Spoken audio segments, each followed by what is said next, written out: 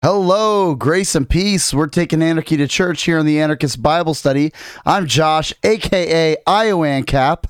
And I'm Jeff Park, aka the ghost of Pierogi Poutine. That's what I want to be the ghost of.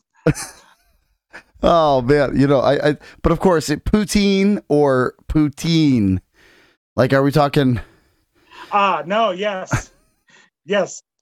Although, did you know that in French, Vladimir Putin's name is Vladimir Poutine? I did not know. It's spelled the same way as exactly the dish, the same. Poutine. Oh wow! Yeah, it's fantastic. I learned this because of this conflict because I guess I never saw any reason for Vladimir Putin to be mentioned in a dual language tweet from the Canadian government until this week. And the discovery that he's named Putin was actually somewhat enjoyable in the midst of, And who says nothing good comes from war? Yeah. The following section has been excerpted for preambling number 3, Putin, and putting Bruno back into the family, where we talked about Encanto, New Calvinism, and everything that we got wrong in episode 50.75. To hear more of that, go find preambling number 3. And now back to the show. So, we are in the midst of our celebration of our 1-year anniversary as a podcast. We've been doing this, Jeff, for a whole year. This is a big deal, which means we've hit a few plateaus that most podcasts fall off on. We gotten past the what are the big humps? Like, what is it, 10, 20? Well, 7 is average. 7? Okay. The average pot or the median. I don't know if that's a median or an average, but or a mean, I guess. I mean, stupid math things. Yeah, I mean, why are we even bothering? Yeah, I'm assuming that has to be like a median. Podcast makes it to 7. So yeah, 10 would be a plateau that many don't make it to. Yeah. Yeah, and then I would say, I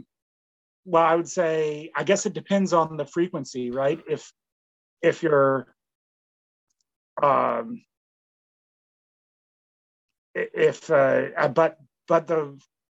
but certainly the like 6-month mark would definitely be one.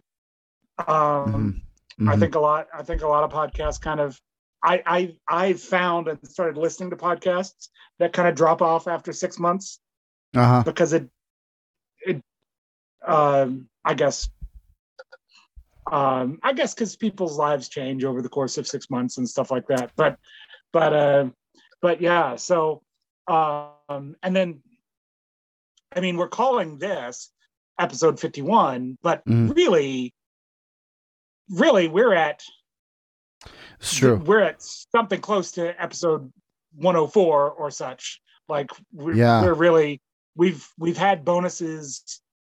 Well, so episode 4 was the first episode we had a bonus for. But then we've had lots of bonuses over the last 6 months for sure. And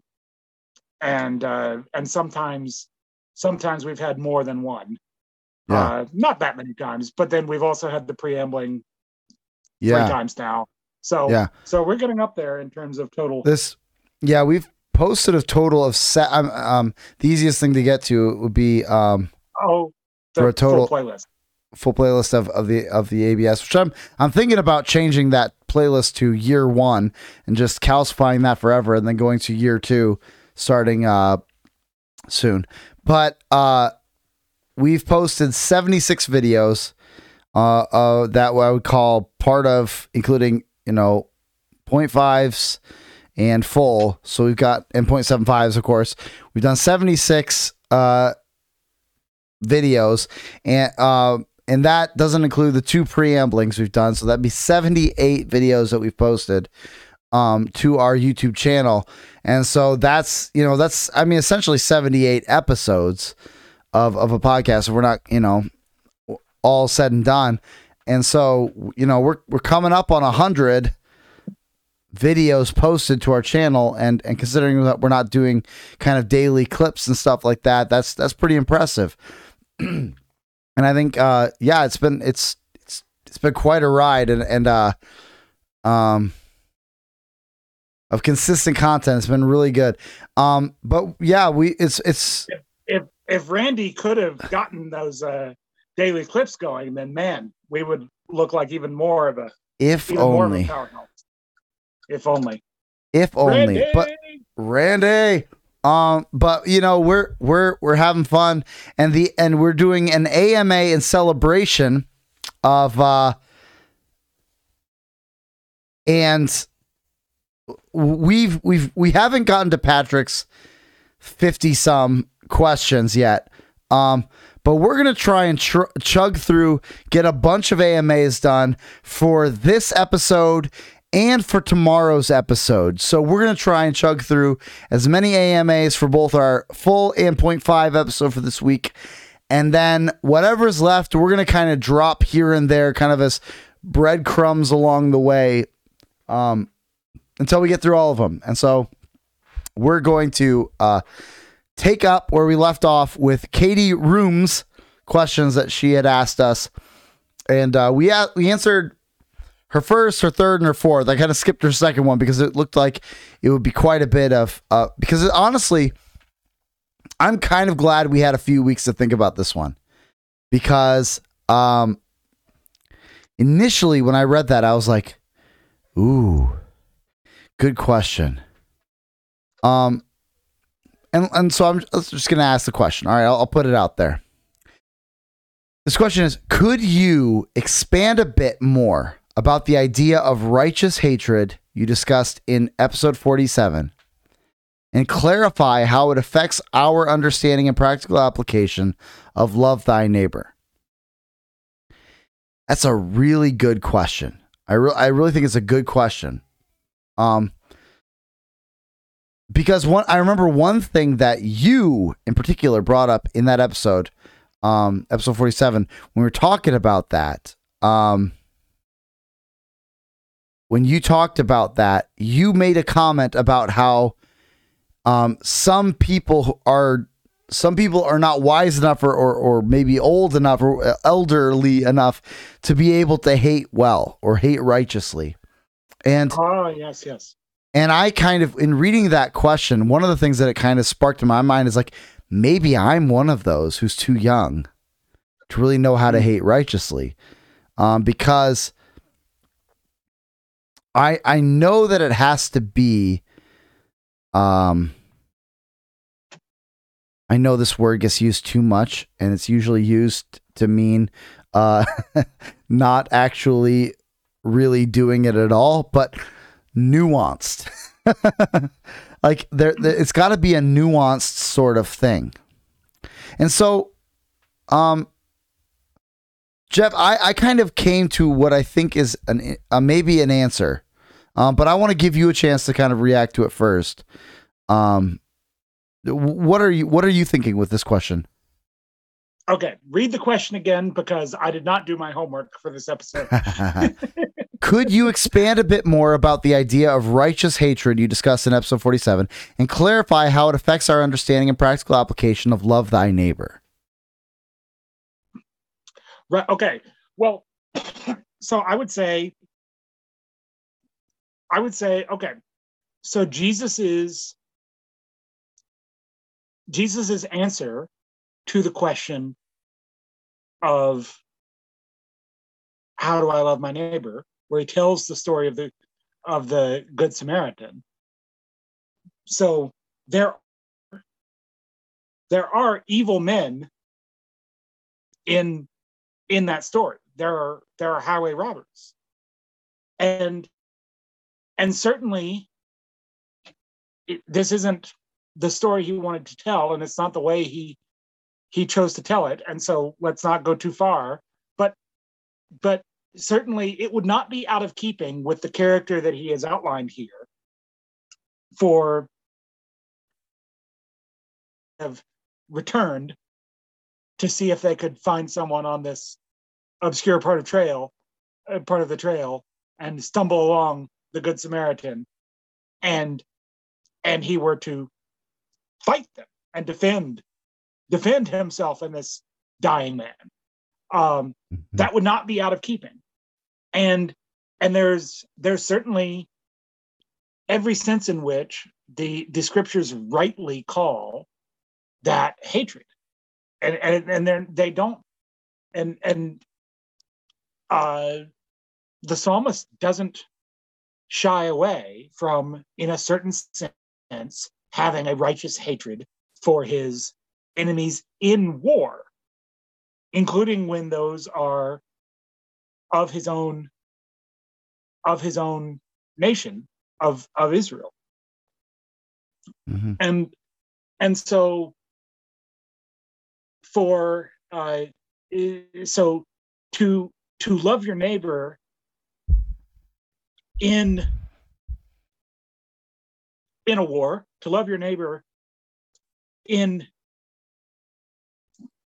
times of injustice and depredation, means to hate those who are trying to kill, to hate those who are trying to commit injustice and to deprive.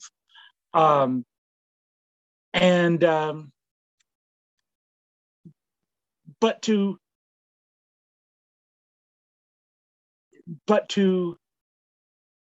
this is where it does require wisdom and nuance in the best sense of that word, but to remember that this is that we serve a miraculous almighty God who turns wolves into shepherds. Right? That he turned one of the great enemies of Christianity, the Apostle Paul, into one of the great pillars of Christianity. Mm-hmm. and that is always in play. It still happens. Mm-hmm. And yeah. And I think we can also overplay that and start to expect everyone's testimony to be an Apostle Paul testimony, and such, and that's wrong too. But that that is in play. That's possible. So I was we were in the beginning. We've just finished Acts 8 today, and in the beginning of Acts 8, they're spreading the gospel to the villages of Samaria, and they repent and believe, which is interesting because in Luke 9, James and John, sons of thunder, are sent to spread the gospel to the villages of Samaria. They get nowhere. They're rejected, and they say, "Should we call down fire from heaven and destroy these villages of Samaria?" And Jesus won't let them, because Acts 8 is coming. And so we've got to not be too quick to deal out death and judgment, as Gandalf says.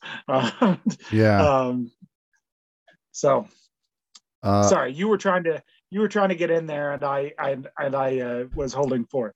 No. I think it's interesting that you bring that up, because like Eric Raymond, I think it was at TGC, wrote an article recently on exactly. I think his subject was, gosh, what was it? A wolf meets the good shepherd. About the conversion. And Eric Raymond, he has a blog at TGC. So we rip on TGC when it needs to be ripped on, and we give it the respect that it deserves when it says something good. He also planted a really good church in Omaha that I visited a few times. Just saying. Now I guess he's in Boston or something like that. But whatever. They all eventually end up in the cities, right? But seriously.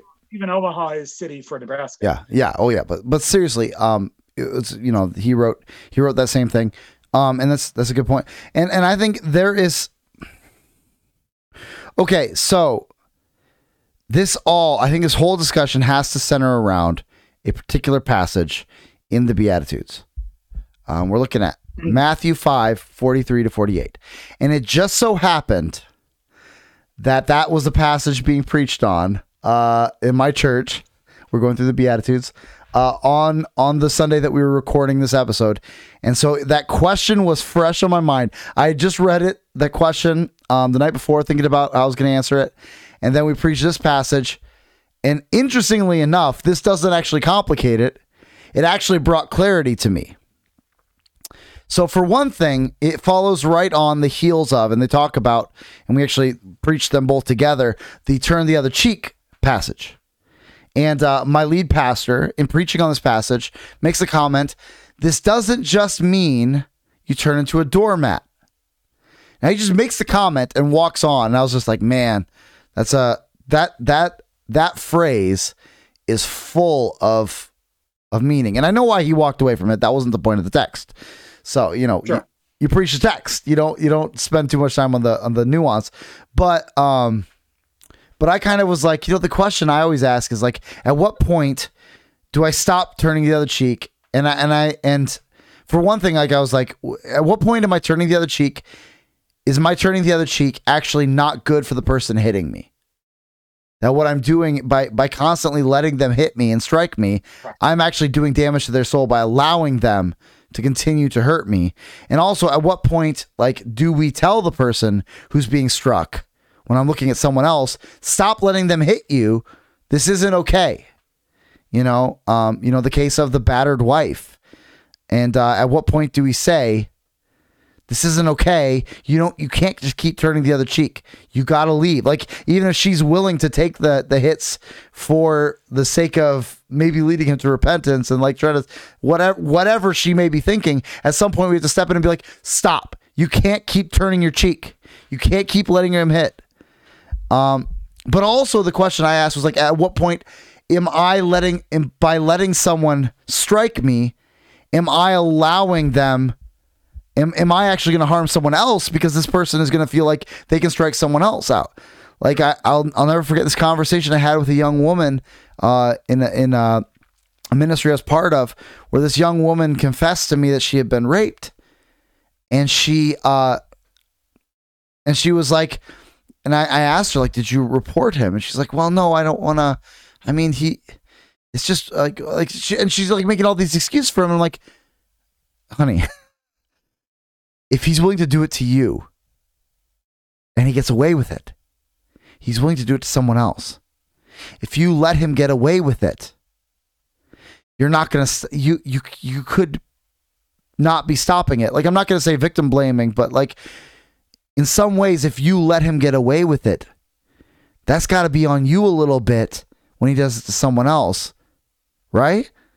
Like, there's a sense in which at some point my turning the other cheek is also allowing this person to go strike someone else. And especially this is when we talk about, government, like government overreach. It's not just about my freedom. If it was just my freedom, fine.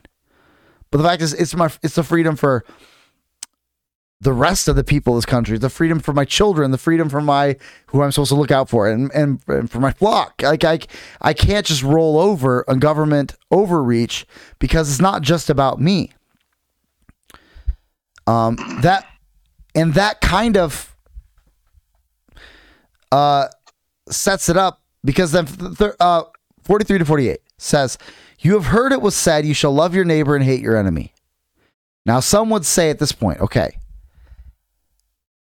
throughout this entire chapter, Jesus is saying, you've heard it said this, but I say this. And each time he's quoting the Old Testament law and not taking away from that law, but adding to it, going deeper, saying it's not just about the action, it's also about the heart state that leads to this action. And in this case, we say, most commentators would say, this is the first case where we find something not actually written in the law. The say, you shall love your neighbor. Yes, it's in the law. But the hate your enemy part isn't in the old covenant. And I would push back and say, but it's kind of all over. Like, it's all over the Psalms, all over the warfare passages of the Old Testament. Like, no, this is, and what we've been making the case of is that this is a common theme in the Old Covenant, the Old Testament, is that, you hate, do I not hate those who hate you, O Lord? I hate them with perfect hatred. There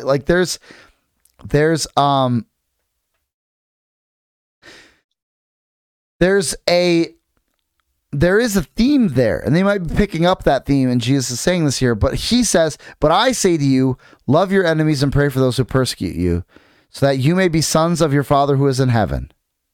Okay, so this is the part where I would say, if that is all he says, our case is sunk, and we should put away this concept of righteous hatred, and love your neighbor. Means just no righteous hatred at all. And yet it goes on and it gives a reason for that, especially for that you may be sons of your Father in heaven. For he makes his sun rise on the evil and on the good, and sends rain on the just and the unjust. And of course he goes on, for if you love someone, those who love you, what reward do you have? Do not the tax collectors do the same? If you greet only your brothers, what more are you doing than others? Do not even the Gentiles do your same? You therefore must be perfect as your heavenly Father is perfect. And that's a, brutal end line, but we're outside the scope of what we're talking about. But, but that part where he says, this is how God loves, the unjust and the evil, is by making his sun rise on them and sending rain on them. So this is referring to what theologians have commonly called common grace. That God shows this favor to all people, righteous and unrighteous, that he causes, rain and sun to shine on them and rain to fall on them, that good things happen to them. And that is since God is providentially in control of all things, this is a grace. This is a grace to all people. So this is a showing, this is a sense in which we are to imitate our Father who loves these people. But, and this is where some people will be like, we were in a discussion group. We have a discussion group afterwards, and I brought this up. And yet, what does God say also? Jacob have I loved, and Esau have I hated. Right. Like, God hates Esau. He said it. Like, he said God, that he hates Esau. I loved Jacob and I hated Esau. And yet he loves Esau, and that he causes rain to fall on him and sun to rise over him. And he gives him the skills of a hunter, and he gives him success in the hunt. Right.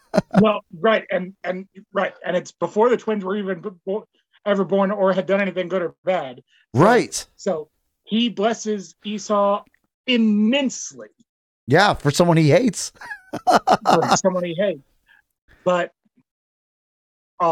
But he is sovereign over Esau's foolishness, where Esau continuously is his own worst enemy. in the story. So that's the sense in which you can see the hatred in that. And so this is where I'm going to say, I have come to realize lately that I probably still fall within the category of youth in a biblical sense. And so it's interesting. There's a moment where I was reading Proverbs 1 through 7 for the 100th time, because I always I start there before I'm trying to memorize, as I've said, the book of Proverbs. And I always start with 1 through 7 to center myself on what is the purpose of the Proverbs. And I always think of 2, 3, and 4 as being kind of the three purposes of every individual proverb. 2, to know wisdom and instruction, to understand words of insight. So that's the first purpose. That knowing a proverb gives you wisdom. Period. 2, to receive instruction in wise dealing in righteousness, justice, and uprightness. So it teaches us not just wisdom, but how to walk wisely. And the third thing is to give knowledge to the simple, or to give discretion to the youth, knowledge and knowledge to the youth. So to teach the simple and the youth. And I've always taken that as, so the third use of the proverb is then you use it to pass on knowledge to someone else, because there's such a communal way of wisdom in Proverbs. Hear my son, give ear to your father's teaching, incline your ear to my wisdom and to my sayings. And these aren't just something you read on your own. You're just meant to pass them on. Well, at some point in praying over that, I realized, I'm probably still at the point where I should be taking in wisdom. Like I am the simple, the youth being taught. And I don't mean that in like a humble, like, oh, look at me, lowering myself. No, I mean like really, I fall in the age range that probably still counts as youth. I'm about out of it, but I'm still kind of in that age range. And so it could well be that this is a wisdom that is too deep for me. How to love and hate the enemies of God. And that's who I want to hate, So and to hate righteously. We should be slow to speak, slow to anger. But understanding that we want to be able, that's not an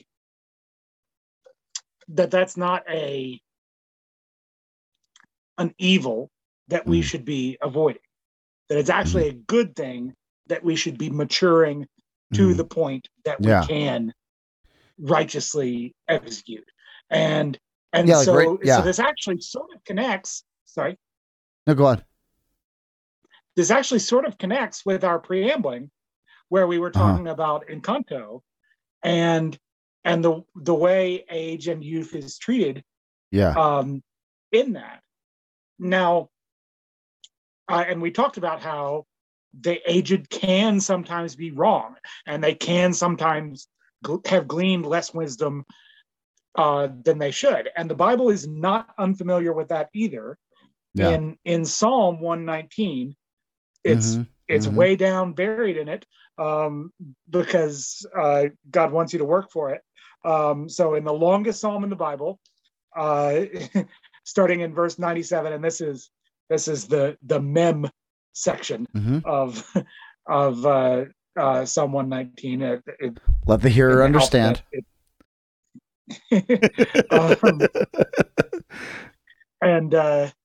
And so starting in verse 97, oh, how I love your law. It is my meditation all the day.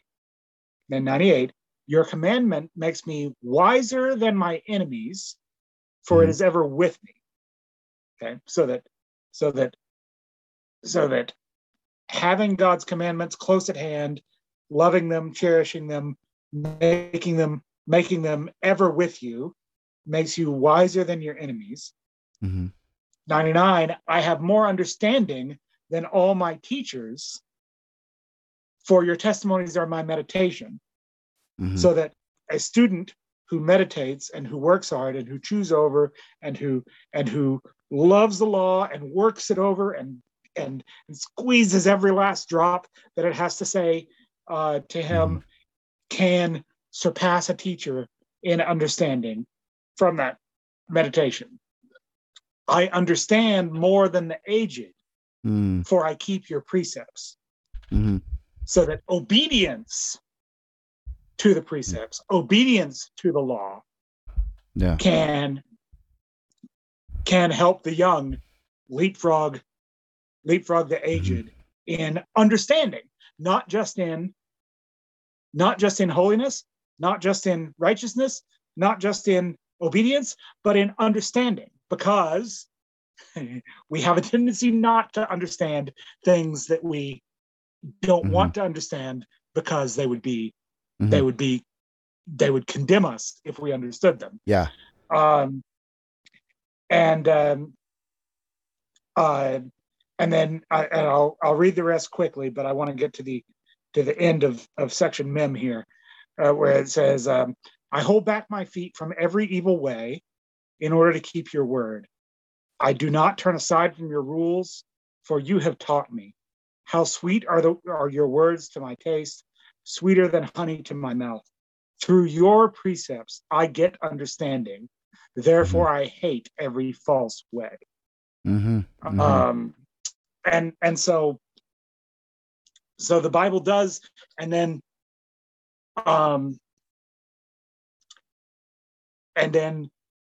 it is, I think we've gone here before in this exact pattern, but so then if any of you lack wisdom, let him ask of God, who gives to all liberally. Now, what is God going to do? He's going to point you to his word. He's going to point you to his precepts. He's going to show you you how to get at wisdom. I agree. That's great. That's actually exactly where I thought you were going. So, it's nice. It was very Excellent. Good. I would also say this. I love to be predictable when I'm talking about the Bible. There is a sense also in this love your enemy thing, place, and also in the love your neighbor of the Samaritan story, where I think context matters, but not literary, not historical even, but biblical theological context also makes a difference. The Gospels are written for a church that has already come to the basics of faith, for one thing. And second, and yet it tells of a story right at the hinge point of the old new covenant transition. That is the hinge point of the old new covenant transition. And so it was important for them to know, the Christians who were first coming out of old covenant, as I think is the context of Matthew. I think Matthew is written to Jewish believers. The way Jesus speaks as a rabbi, and the way it is so connected to scriptural prophecy and such. I think this is probably what's going on. And it's important for them to realize that something is changing. Namely, who your enemies are is changing. It was right for Israel to hate their national enemies. And it is still right for the Christian to hate their spiritual enemies. Like every smart aleck, every church has that smart aleck. Every youth group, let's be specific, has that smart aleck when we're talking about love your neighbor or love your enemy, who comes up with but isn't the devil my enemy? So should I love the devil? No, you should hate the devil. But there's a transition going on at the time of the Beatitudes of the Sermon on the Mount being written, that we are going from the old covenant, which is a national covenant, a covenant for a nation, for an ethnic people known as the Jews and the nation of Israel, and going to a supranational, an international, a in the sense of between nations, a Jew and Gentile covenant, a covenant that is spiritual. And so even as we read, this is something when we're reading the imprecatory Psalms, when we're reading the hatred Psalms, we need to remember that our enemies are different than Israel's enemies. There's a sense in which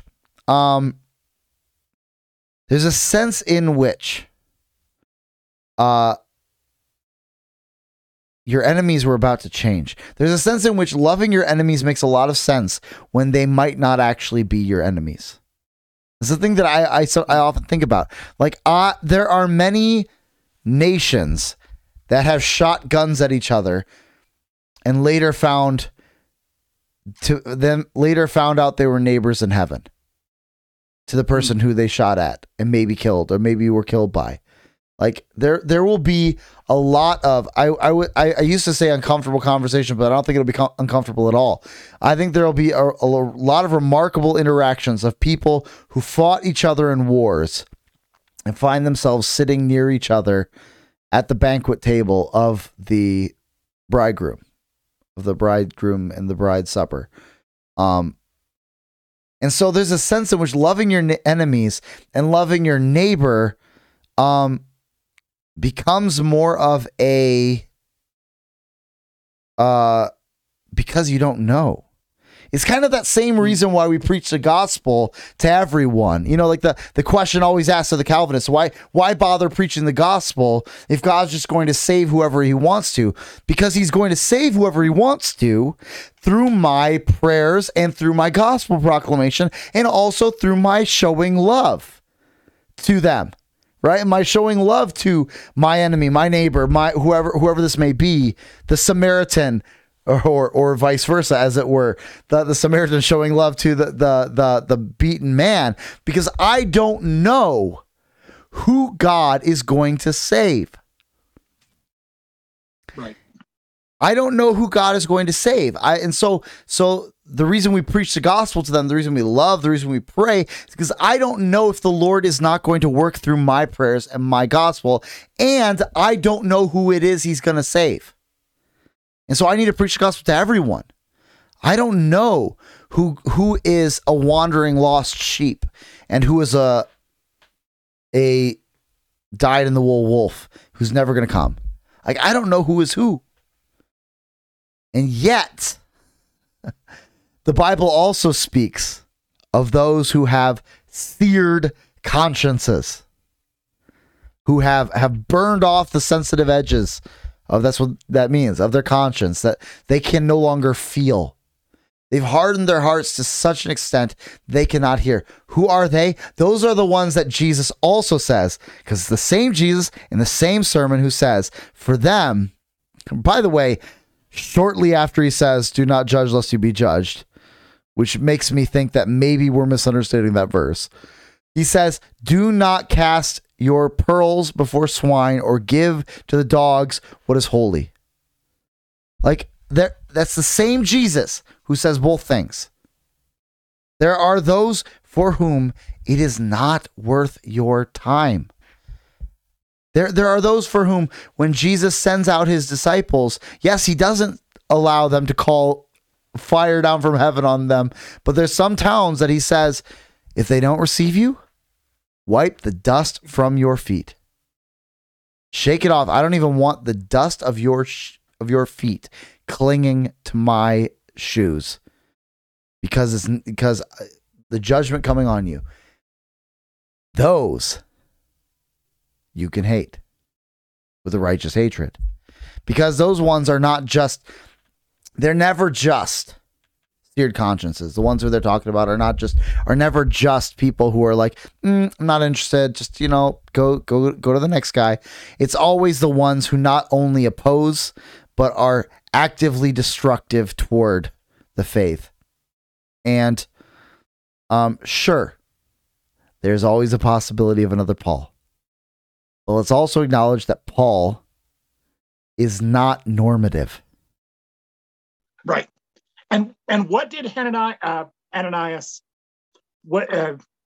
Hananiah, Ananias, Yeah. same, same. If you never caught that, by the way, Hananiah in the Old Covenant scriptures is the same as Yeah. Ananias in both places in Acts. Anyway, so what did we'll call him Hananiah need to minister to this blind and completely helpless Paul? He needed direct revelation from God. Yeah. Like it God was not calling on his people to just well, if I have to love my enemies, so I'm going to go hang out with Paul and just try to love him into the kingdom, and and just good luck with that. No, yeah, no, you were supposed to run away from him until God told you not to. Yeah, but I think really the issue is in the New Covenant world, and this is where how do we square it with love your neighbor, is we acknowledge that we are in a different world than the Old Covenant was.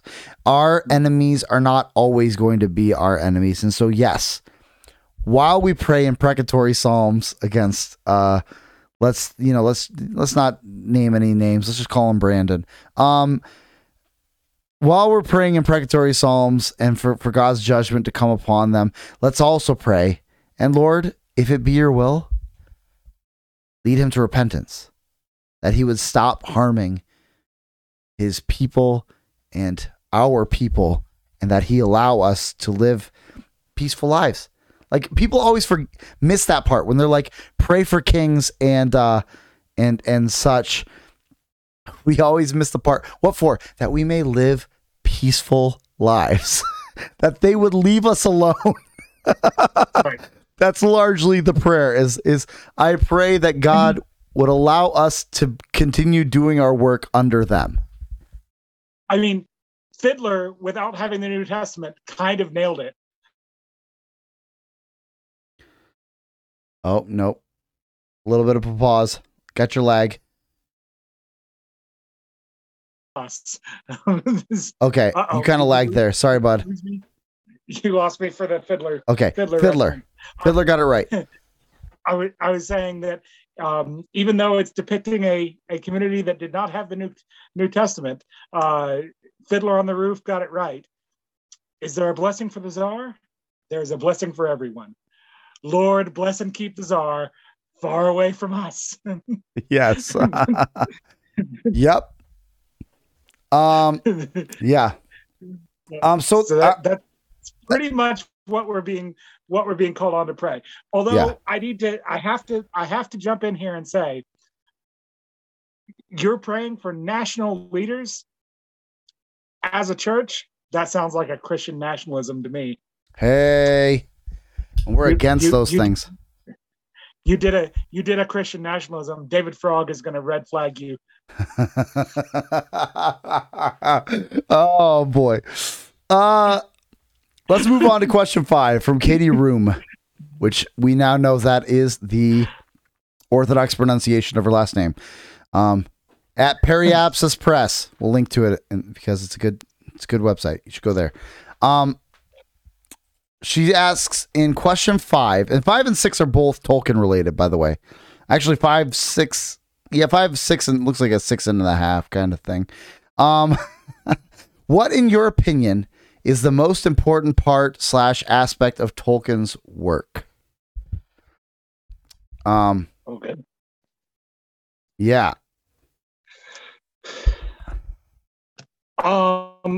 Okay, I would say the understanding of the understanding of enchantment and how it works in the real world, and how he layers that into his world, where the universe is sung into existence, and you do magic in this universe by singing the song that brought these things into existence, and by developing on a musical theme, you can manipulate the elements, which is why the wizards specialize in certain kinds of elements, because you learn the songs that go with those kinds of elements. Tom Bombadil, by being the oldest, knows all the songs.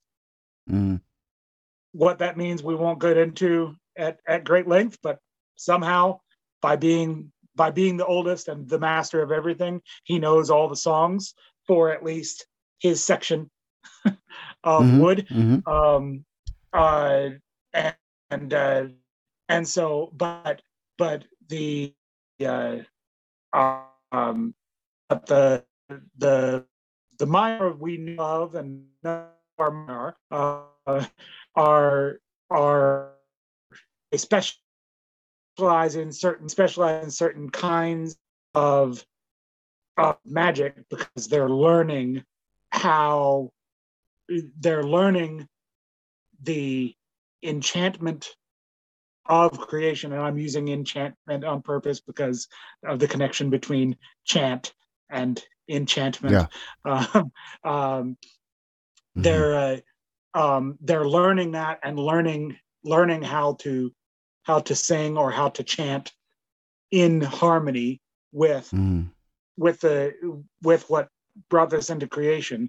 And this is all, and so that's the one thing that I think is, and then that idea of creation is so robust and rich and true that it's a great foundation for a real story with real depth that can build in all these directions, and can support, like I said, the kinds of stories I like, which have strong world building and politics that makes sense, and and international relations that makes sense, and and all this kind of thing, because they're richly and robustly built in the world that God made, or the world that God made, or a version of it close enough to reflect it.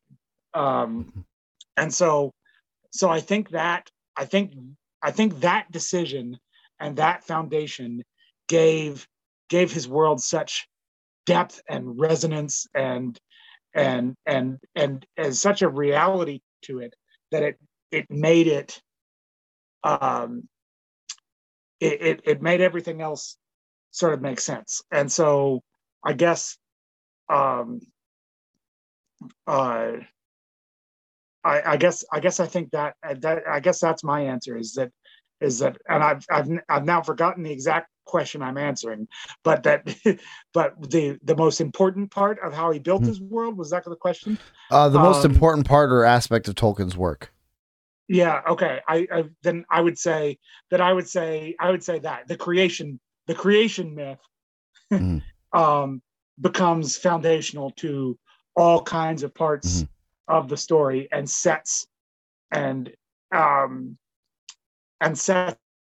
up the world in a way where he's able to sort of obey his own rules, and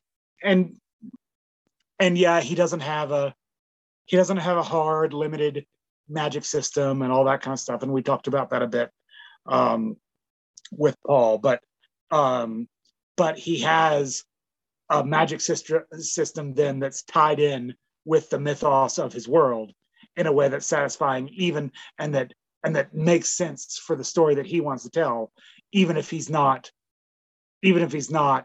sort of giving you a power gauge or a magica points or something to make it more of a hard fantasy sort of thing. So anyway, but I love that. I think it was absolutely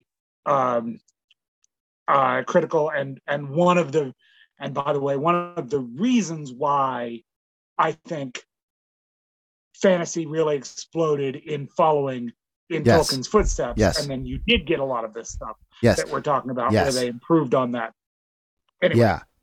Well, yes. And I would say, like, there's so many ways I could answer this question. It's so hard. The hard thing is hooking into what do we mean by the most important part or aspect of Tolkien's work? Like, on the one hand, like, do you mean, like, we could say artistically or historically, like, the truth is the fact that dwarves is spelled the way it is because of Tolkien. That we have a concept of elves, not elves, is because of Tolkien. He changed the linguistic world. It's interesting because reading his introduction and some of his typeset issues, he talks about like how he was very serious about not calling it dwarfs, but dwarves. And it's like reading it now, we're like, well, of course, it's because that's how you spell it. But that's because of him. Like the rules of sci-fi were set in Tolkien. Right. Or not sci-fi, sorry, fantasy. The rules of fantasy are set in Tolkien. Like, yeah. D&D is the Dungeons and Dragons world is a Tolkien world. Now, because we're trying to secularize it, it's not always understanding Tolkien's world.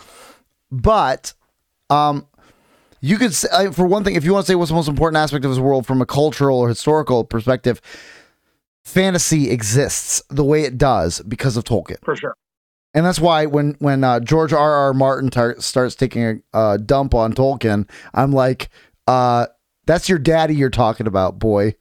You know, Martin made me appreciate Tolkien so much more, because what made me want to read Martin didn't want to read him because of anything else I'd heard about the books. What made me want to read Martin was when he said in an interview that that Tolkien handles all of the ruling part with Aragorn.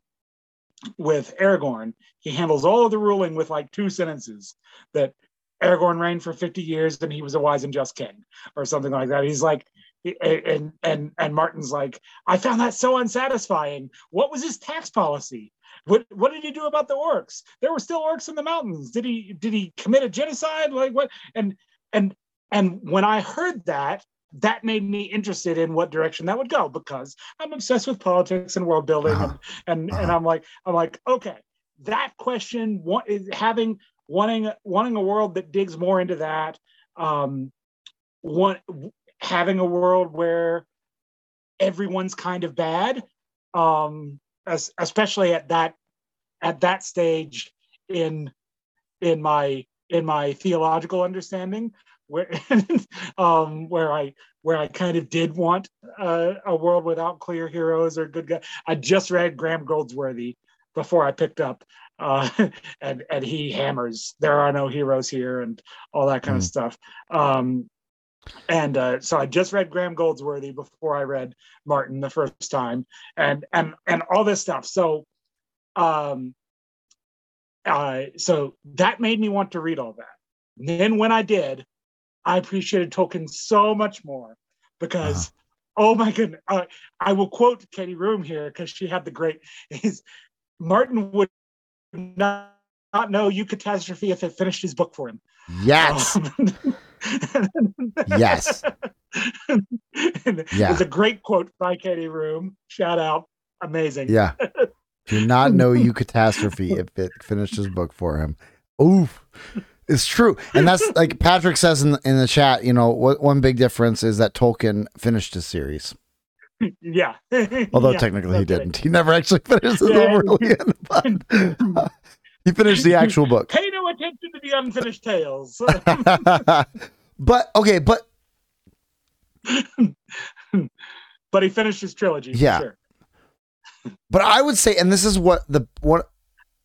okay, but we want to say, so this is the external answer to the question is fantasy fiction is what it is because of Tolkien. He hangs a shadow out over every book. Even if you don't like Tolkien, your favorite fantasy book is what it is because of Tolkien. It's kind of like philosophy, love or hate the Bible, all philosophy is sitting in the shadow of the Bible. It is what it is. Right. But if we want to say in world, what is important, most important aspect of Tolkien's world work in world, I would say what I think it all comes down to, like, I could come up with 100 different things because I do believe that good fiction teaches virtue. Not in the preachy, evangelical, bad church movie sense, but it teaches virtue. Like, I once made a tweet, like, one of the big problems I have with modern fiction is they don't know how to handle virtue. Like, I don't want my Aragorn to have self-doubt issues. Although that does come into Tolkien's series. Like, he's right now, I'm reading with my boys, just starting the second book, and he's got lots of doubt. He says, ever since I've taken over leadership, everything has gone wrong. The fellowship is broken. You know, like he's got some self-doubt issues, and he's even somewhat wondering where to go next because he's doubting himself. And yet in the end, I don't want him to show me. I don't want to see myself in Aragorn. I want to see something better than me that I can aspire to. And that's, I think, something that the modern art world doesn't get, is this idea of aspiration. Like, let's not put real characters on the screen. Like, yeah, let's put a few in there that I can find myself in the story. But there's sort of an aspirational aspect of great fiction. And there's so many virtues to be found in Tolkien's work of like his pastoral worldview. But by which I don't mean pastor in the church shepherd sense, but in the sense of old pastoral poetic tradition of like the beauty of nature and of the shepherding lifestyle. Because of course, pastor is the Latin word for shepherd, and that's where it all comes from. And so. Yes. Patrick says, I don't want him to be sleeping with Eowyn. I want him to be a one-woman man. Yeah. I have also a similar feeling about James Bond for a different reason. There's a sense in which when I watch James Bond, I don't want to see like a guy getting beat up. I want to see this larger than life, untouchable super spy. Like, but that's for a whole different issue, not for virtue, but anyway, But the pastoral worldview that like this serious, like an actual serious conservatism, one that modern conservatism can't hold a candle to, like of like the value of tradition, a very strong suspicion against modernism and machines, and you know, he's got a mind of machines now, as Treebeard says, you know, the mind of metal and wheel. Yeah. And you've got like, there's that, and there's the eucatastrophe, which is really, if we're going to get down to it, providence.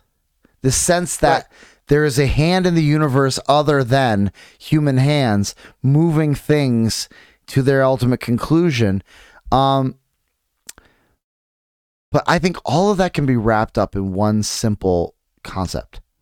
And this is really what makes Tolkien's work so valuable, such that I can live in it for my whole life. And I will live in it my whole life. Is the myth making aspect.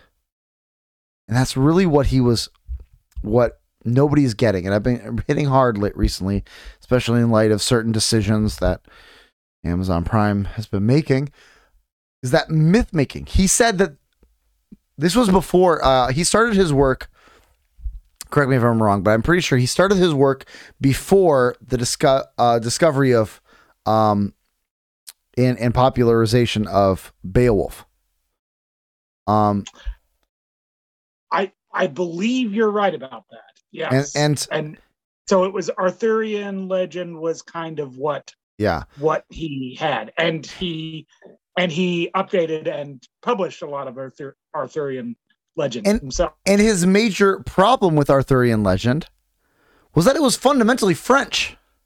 He's like, the Britons don't have even our own mythology is really a French mythology.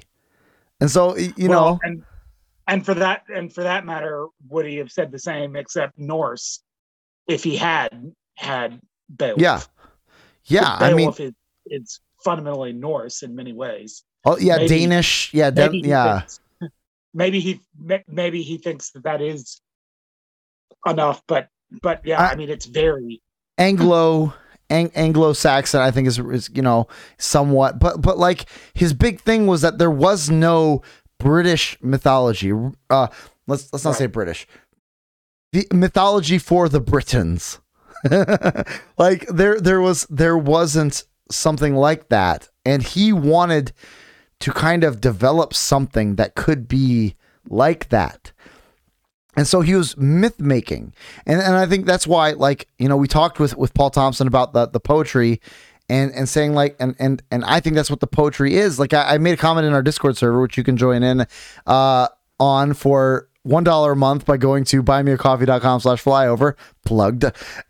But I made a comment about how I was reading the section after in chapter 1 of the Two Towers, the Boromir's departure, where Aragorn sings a song to the North Wind about Boromir, and then Legolas sings a song to the West Wind. I might be getting the directions wrong, but about Boromir, and then Aragorn sings a song to the South Wind, and each of them has this theme of like, what do I hear? What message do we hear from the South Wind, from the West Wind, from the North Wind about Boromir who has fallen? And then at the end of it, Gimli says, "You left the East Wind for me, but I didn't have the heart to sing it." And then Aragorn responds, "Well, it's good that you didn't, because the Minas Tirith does not look to the East Wind for messages." And so what's interesting is while reading that, I suddenly realized, oh, this is what the poetry does. Like it kind of hit me for the first time. Like that's what the poetry is doing in Tolkien's world. This is what mythology does, right? What mythology does, they tell the story, and then they take some song that they've heard. Like the thing you're supposed to imagine is that Minas Tirith is singing this song of Boromir from the north, southeast, the north, west, and south winds, and he is taking that song and he's putting it on the lips of their great king Aragorn. Right? We don't want to know his tax policy. He is a mythological king that they look to, and he's putting this great song about this hero Boromir on the lips of their great king. And that's what this poetry is doing, is it's connecting poetry that they would have known from their world into this. So once again, we have to remember that in world, we're supposed to imagine that The Hobbit is written by Bilbo and that The Lord of the Rings is written by Bilbo and Frodo and Sam. A combination of those three. And so we're supposed to remember that in world, there's a different author for these stories. And again, that's why the unfinished tales work. That's why an unfinished and somewhat contradictory Silmarillion and some history works, is because that's also how myths work. You hear multiple stories, like there's Greek legends and Greek mythology. You can find multiple different stories of how these different things happened, and so the reason it works is because that's how myths work. Yeah, and that's how history works. Some people think it happens like this. Some people say it like this. I think maybe it's more like this. And that's what, especially ancient history, is how it works. And so the myth making aspect of Tolkien's work, I think, is so important, not only for understanding his work and also for what makes it work as a work, but also I think what Christians need to take away from Tolkien's work. Like, along with the enchanted worldview that you're talking about. We are people of the word. We should be able to tell stories where enchantment, word, magic happens. But we end up so literalistic in our, if we're going to talk about Christianity, it's got to be because there's a explicitly Christian theme to it. But there's something to just creating a providential world. I think Christians should get eucatastrophe better than everyone else. That things don't just go wrong; they go wrong in the best way possible. That the world is magic. We should get that. Right. That the world is magic, and also this need for myth making, for worlds that are deep, because we live in a world that is deep, and we should be creators based on our creator, you know. But we're doing that thing again where we get caught up on one question and don't. Although I have 3 quick things, hopefully, we'll to say, jumping off of from what you said. I mean, never true. First of all, I'll first hit on the pastoral emphasis. I think so. That poll that we both shared, where we agree the objectively correct answer in that poll, it had four locations in Middle Earth, is where would you want to live, and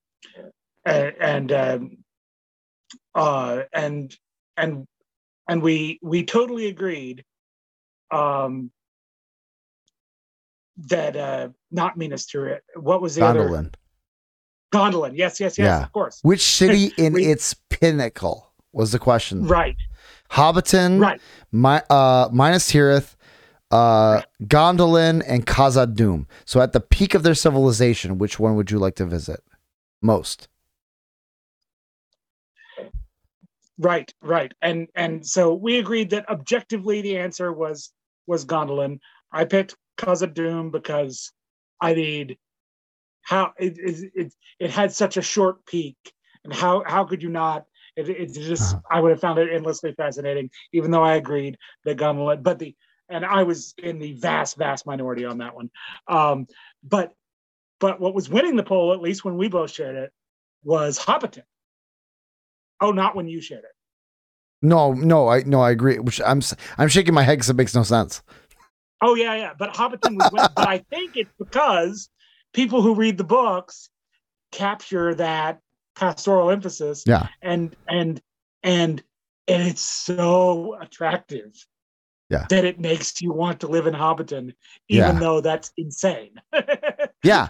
Well, and of course someone responded like, but watch this video. So like something like, watch this video about the politics and culture. I'm like, no, I don't have to watch that video. I know that culturally and politically I am meant to long for the Hobbiton way of life.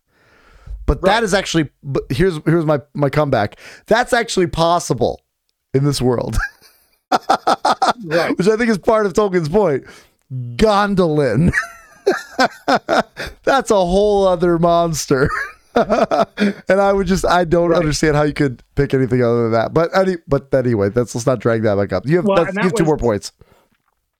and that was listener K Willie, who I'm fairly certain is a listener. So we'll he's done some art too, I believe. At K Willie Writes is the the Twitter handle. Cool, so who knows? We might be reading one of his books someday, soon. We'll Excellent. See. But yeah. Anyway, it's true. Yes. But okay. I wanted to make that a short point though. Is that and let's see now that I found that. Let's see if Hobbiton did end up winning that poll and by how much. Yeah, 47.5% in a four option poll. 47.5% say Hobbiton, which just goes to show how much Tolkien made that how well he did his job to make you long to live in Hobbiton. So okay. The other point I wanted to make was, or unless are you about to say something? Should I stop you? No, go ahead. Okay.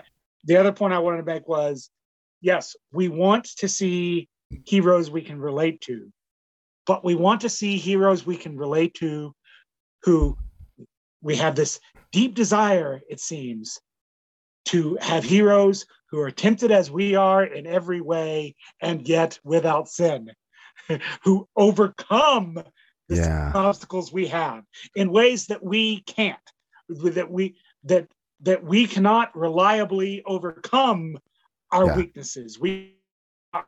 Our frailties in the same way as the heroes we want to see. And that's because we have this longing to see Jesus. We want to see Jesus because though we have not seen him, we love him.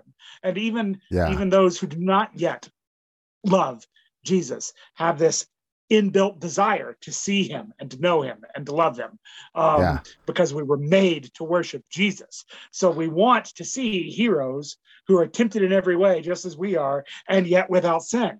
And so I don't think it's wrong to give people that, and which Tolkien did an amazing job of, which is why when you ask who is the Christ figure in Lord of the Rings, you have 37 answers. Because well, that depends. Which aspect of Christ do you want to see? Because there are several characters that give you a great look. That's great. No, I mean, you brought up, sorry, what I did was I just was like, doesn't he write, he's got written something too, and I was trying to find his website. It is K Willie Writes, KWILLEY, then Writes, WRITES.com, and he has in fact a book series, or I guess I don't know if it's a series or if it's a potential series called Aspects of Sand, and also he's made a tabletop role playing game that is in the same universe, and so he's a creative as well. And while we're talking about creatives and supporting creatives who don't hate us, he's a good one to look at. Absolutely. And also follow him at K Willie Writes. So there we go. He only has 460 followers, and that is a tragedy. But you have a third. You had a third thing, didn't you? I had a third. I keep cutting you off. Yes, I had a third point, which was that. Okay, what was my third point? You talked about. Okay, you talked about heroism. You talked about pastoralism. What was the third thing you said that I wanted to jump off? I don't know. Myth making. It was the one I was least worried about forgetting, which is why I saved it for last. It goes to show what I know about my own mind. Anyway, if you think of it someday, we can always go back to it. Yeah. When you're re-listening to the episode, maybe. yeah. That's going to be really annoying.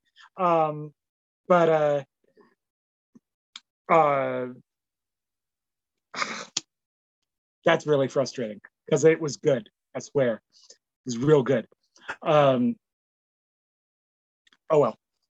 All right, I think we can get maybe one more episode in, one more question in. One more question in the episode. And she didn't give a second number for the second question, so maybe this is a 2-part question. They're kind of related. But she specifically called me out. Iowa and Cap, not calling me out, but Iowa and Cap mentioned in a Twitter reply that you thought Tom Bombadil was probably rightfully cut from the films. What do you think he represents in Tolkien's world? And what do you think his role is in the books? And if you could direct a Hobbit movie, what would it look like? I feel like I can answer the last one the quickest, so I'm going to pick that one first. If I were to direct a Hobbit movie, it would be whimsical. I think it's meant to be whimsical. It's an adventure tale. And I think this also ties into why I think it was right to cut Tom Bombadil from the movies. I know it's a controversial take. But I don't think he fits in what those movies were were created to be. And I think it makes sense why they could have pulled it off. They turned it because honestly, the difference between The Hobbit and The Lord of the Rings is not as significant as maybe could be said. Like, they are both adventure stories. But you could argue that the Lord of the Rings is a little bit more mature as a story. And it is a little bit more epic. Like, really, besides the dragon fight and the big battle at the end, there's really nothing epic about it. And even those, Bilbo misses almost all of it. Like, he's not around for the battle with the dragon. It's literally happening over there. And he gets hit on the head and passes out. he gets knocked out by a rock before the actual battle, and he comes to at the end, and it's all over. And so we don't even see the battle. We're told about it in retrospect. And also the scouring of the tower of Dol Guldur, that also happens off screen and is told about really only in the second book in The Lord of the Rings. And so I think... But at least they had that amazing theatrical, like Tony Hawk X Games barrel scene. That was in the books, right? Sorry. Infuriating. Absolutely infuriating.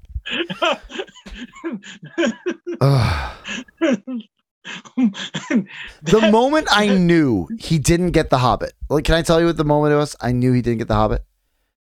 When it was unclear. The barrel. No, it was before that for me. It's the trolls. He doesn't know what Aragorn's doing. There is no clear role for Aragorn in that scene. Not Aragorn. Sorry, Gandalf. There's no clear role for Gandalf in that scene. In the scene in the movies. Like, what is he doing? He's just running around, and then he announces the coming of the sun. Like, he's doing nothing. He accomplishes nothing in that scene. Bilbo does all the hard work of distracting them. But in the book, he's throwing his voices and making things, and making them continue the fight even when they're about to come to an agreement, which once again gets back to the fact that this is a linguist writing the book, and Gandalf's real power is words. But okay, so why? And so in the movies, what made the movies great, the Lord of the Rings movies, is they took the epic aspect of the book and added and made it an action epic, which fits Lord of the Rings. Even though Lord of the Rings isn't that, it fits that. And sure. it didn't feel wrong for that to be what it is. In the same way that it felt wrong. Yeah. In the way that it felt wrong for The Hobbit to be that. And I think part of Jackson's mistake was waiting so long to make the Hobbit movies so that we all had a chance to read the books. Those of us who were introduced to Tolkien's world through the movies, we had a time to read the books and and so then when we came back around, we might have just gone for it if he just made the Hobbits right away, the Hobbit movies right away. But it's just, it was never going to work for us. But I think, and so again, Tom Bombadil doesn't fit in that. And also, I do not think you can do justice to Tom Bombadil in the scope of a single movie. I think the only way you can make Tom Bombadil as a character work is if instead of a movie, you're making some kind of a serialized TV show or even a radio show of some kind. Like, there's no way you could spend as much time with Tom Bombadil as he needs in order to make sense as a character. And so I think the best thing to do is let's just cut it out. We can jump right to Bree. That's fine. Let's just jump over the whole forest, which kind of doesn't make sense. Although in book it does make sense because that's why they're scared of Fangorn. Right? They're afraid of Fangorn, right? Because they've been around living trees before and they almost ate them. Right. Right. And but I think it makes sense to jump over that. They actually put that in Fangorn in the extended editions of the movies, at least, which is to say the real one. The canonical version. They actually put the Old Man Willow scene Um, I'm frozen again, aren't I? No, you're good. Oh, okay, because you were frozen for me. Just stuttering. But they put the they put the Old Man Willow scene in Fangorn Forest in the extended editions to because they cut Bombadil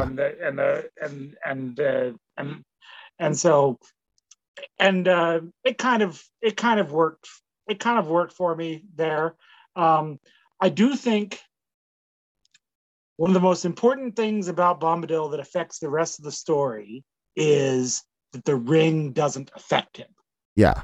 That he's completely immune to the effects of the ring, which raises extremely interesting questions about then how the ring actually works. Because it sure seems like the ring almost works in another dimension or another plane or something like that, but it doesn't.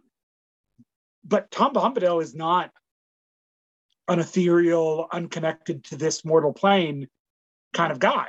He's very connected to the ground, to the roots, to the trees, to the water. And so it's not that he's just sort of floating between realms and so that it doesn't affect him because there's no difference to him. That's not what's going on there. So there's something else about the ring's effect on those who have a desire for power. I think that's reflected then when at the end of Return of the King, Gandalf says, I need to go talk to Tom Bombadil. And I think I think he alludes at a much deeper and more foundational thing that the ring was getting at than just especially what you might get from the Jackson movies. Although I don't think the Jackson movies were unfaithful to some of the ways the effects of the ring are depicted. But because you don't have Bombadil, and because you do have a very clear visual representation of like these different kinds of worlds, different planes of or different dimensions or planes of reality, or however you want to think about it, because you get that so clearly visually depicted in the Jackson movies, and because you don't have Bombadil, I think it can steer you into a misunderstanding of the ring, which for the purposes of the movies is fine, but for the purposes of the larger universe is going to be misleading. Yeah, absolutely. And it's that feeling of depth, and I think is an important thing that Tom Bombadil fulfills.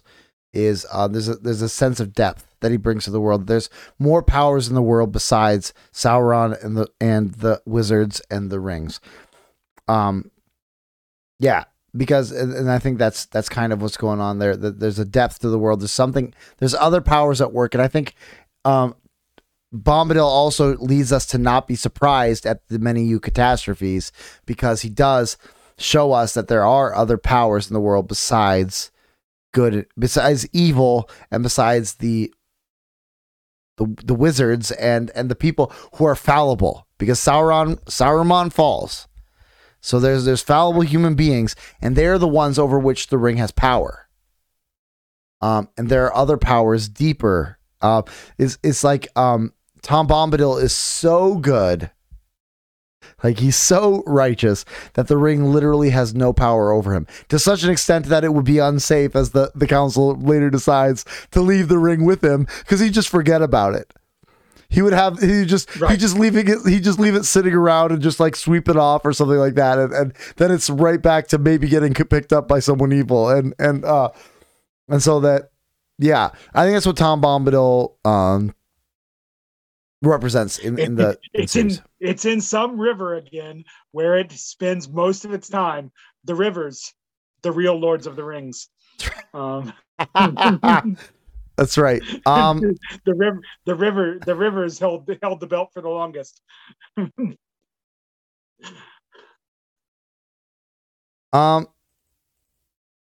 Okay.